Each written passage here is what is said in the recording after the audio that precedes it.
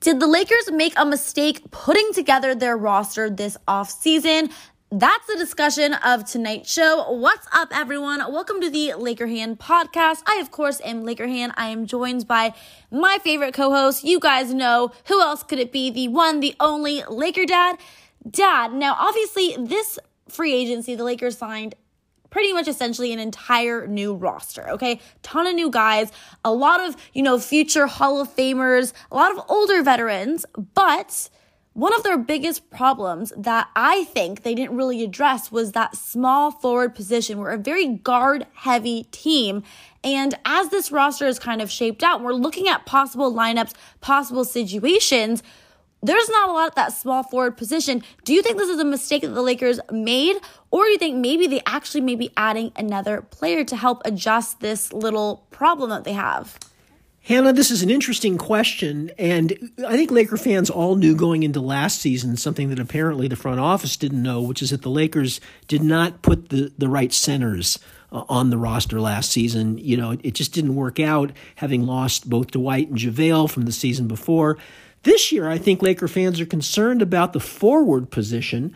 I think most notably the wing position behind LeBron James, but also I think the power forward position behind Anthony Davis. The only other forwards we have on the team other than LeBron and AD are Carmelo Anthony, who's 37 years old, who I think, although he's been a small forward his whole career, I think they have him pegged in the power forward slot this year.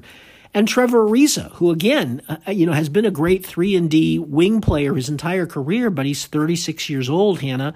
What's left in the tank? And aside from that, they don't have any other forwards on this team. Well, here's the thing. Now that, we are about to sign DeAndre Jordan, technically we haven't quite signed him, but we're going to be signing DeAndre Jordan. Looks like Marc Gasol is not going to be coming back on this team. If that's the case, that actually means that the Lakers have 2 more roster spots available. So I think we've said it, multiple times. They're going to save one of those spots for midway through the season for that buyout market. But I think they're going to use one more of their roster spots. And a name that has been thrown around, honestly, for a couple months, we mentioned him a few months ago, but James Ennis III. Rumors are definitely heating up regarding him and the Lakers' interest. Now, Dad, he's a forward. Do you think this would be a good signing for the Lakers? Well, Laker fans have been talking about him all summer, Hannah, and it's a little puzzling because he's been available for months now. We haven't pulled the trigger to get him. But he may be the only thing that's left, to be honest with you. There's not a lot to choose from at this point. And, Laker fans seem to like James Ennis III. He seems to have some of the qualities that we need. I don't know that he moves the needle all that much, but it seems like he's a good possibility. But apparently, Hannah, there's some competition for him. The Lakers are not in the driver's seat necessarily to get him.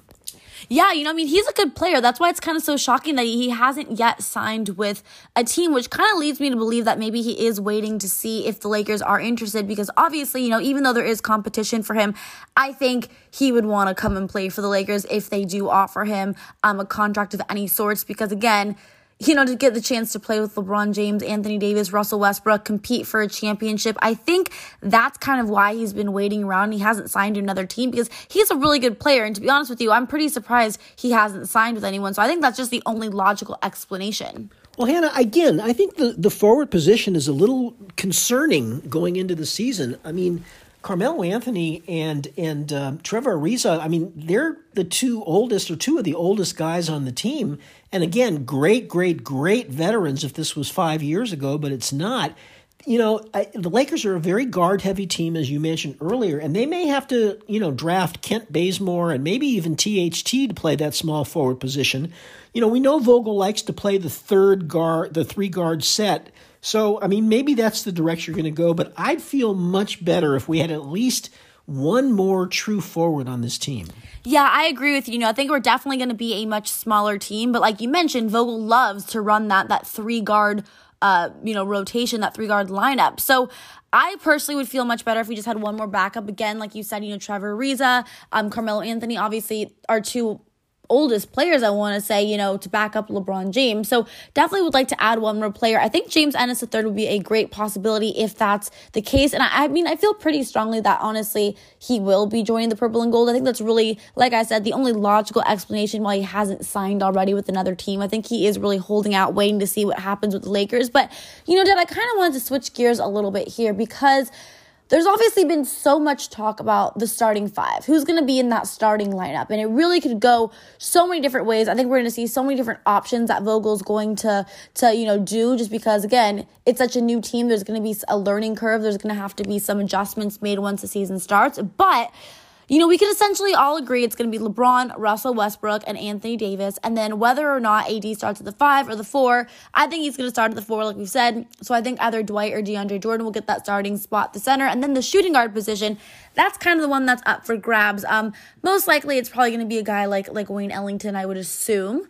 Potentially maybe Kent Bazemore in there for defensive purposes. But I'm curious to see, with all this talk of the starting lineup, who do you think is going to be finishing the games? Because as we all know, it's great to start. You always want to be in that starting lineup, but at the end of the day, I think it matters more who's finishing the games rather than who's starting them. Well, Hannah, this is a great observation and something we've talked about a lot the last few years. Yeah, it's great to be a starter, but what really, tells the tale in the NBA is who's on the floor at the end of the game with the game on the line. And there's been a lot of discussion this offseason about who the starters were going to be. I haven't really heard anybody talking about who's going to finish the games. I'm going to say one thing for sure is I think Anthony Davis is going to be at the 5 to finish the games, because both Dwight and DeAndre Jordan, assuming those are the two centers on the team, they're not good free throw shooters, and I don't think you can necessarily afford to have them in the game at the end. So I think AD is going to be at the forward. I think LeBron's going to be at one of the other forward positions with AD at center, So the question is, who are the other three guys going to be? Yeah, I think we can definitely assume it's going to be LeBron, AD, obviously, and Russell Westbrook. I think AD at the 5 to finish games. I completely agree with you. I definitely think that's going to be the case because, obviously, for the free throws, but also I just think the Lakers play their best basketball, in my opinion, when AD is at the 5. That's the lineup that we saw the position he was playing back when we won the championship a couple of seasons ago. So I think he's definitely going to be finishing the games at the 5. But, Dad, I think the other two spots that are kind of up for grabs here, it's really interesting. I think a lot of it's going to go to who's knocking down those 3-point shots at the end of the day. So I'm thinking, right now, just kind of leaning towards my opinion, maybe Wayne Ellington, maybe Kendrick Nunn, maybe even Kent Bazemore again in there if he's hitting his shots, and especially for defensive purposes. But what do you think? Do you agree with me? Do you think there's any other names that maybe could be in competition for kind of finishing out these games? I partially agree with you, Hannah. I agree that 3-point shooting at the end of the games is very important, but I also think at the end of the games is when you need to play defense. You got to get stops. I tentatively I think it could be Trevor Ariza and Kent Bazemore. Both guys can shoot threes. Both guys can guard people. And again, at the end of the game, a lot of times you win or lose if you can get that crucial stop. I think those are two of the best defenders. I think one of the big question marks going into this season, Hannah, is what does Trevor Ariza have left? If he's the Trevor Ariza that we know and have seen over the course of his career, if he can still play at that level, he's an ideal guy to be in the game at the end of the game because he can play defense and he can play offense. And I think Kent Bazemore kind of fits that same mold too. So, it's tough. And I think training camp's going to determine a lot. Depends on who, gets in there and really shines and takes off. Remember a couple years ago, Avery Bradley, she kind of shocked everybody by, seizing that starting position and played very big minutes. Who's it going to be this year? I don't know, but what do you think? I actually like Trevor Ariza in that lineup to finish the game. So I'm happy that you mentioned that because I completely forgot about him for a second. But you're right.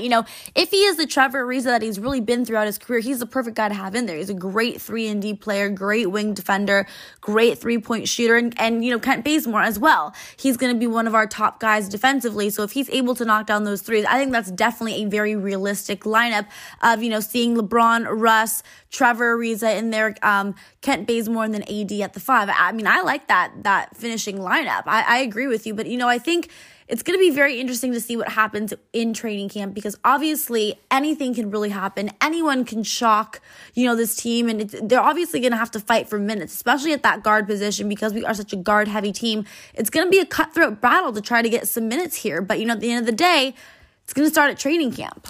Yeah, it's going to be interesting, Hannah, and I think it's going to come down to who's making their 3-point shots when training camp starts. Who's going to really get off to that fast start, and who's playing defense. The Lakers have a lot of guys who are not known for playing defense, especially the young guys on the team. Kendrick Nunn and Malik Monk.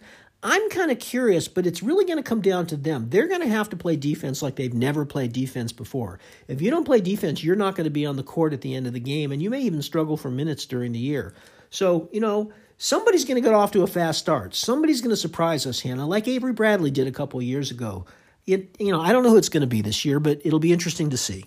Yeah, I'm really excited for training camp to start. Ever since it hit September, I'm feeling the NBA is so close to the return. Only about 3 weeks until training camp. Only I saw about 25 days until their first preseason game. So that's just going to fly by. So luckily, Laker fan, we're not going to have to wait for too much longer to start getting some more basketball back in our lives, because I know you guys are just like me and you are really missing it. I'm pretty bored lately, not going to lie. I miss watching our Los Angeles Lakers play, and I think the season's going to be extremely exciting. And one of the biggest, most exciting things to look for and to watch, especially in the beginning of the season, is, what the rotations, what the lineups are going to be, because again, we have such a deep, talented team, really could go so many ways. But you know what? I think that's going to be it for today's show. Let me know. You can tweet me. My Twitter's @Hannah_Kulik, and my Instagram is @HannahRoseKulik. Message me, tweet me. Let me know, what you think about James Ennis III, if you think he would be a good fit with this Lakers team, or if you think, we don't need another forward, we're good. And of course, let me know who you would like to see in the finishing five, who you want to see end the Laker games this season. Thank you all so much for listening. Until next time, Laker Han and Laker Dad are out. Bye, everyone.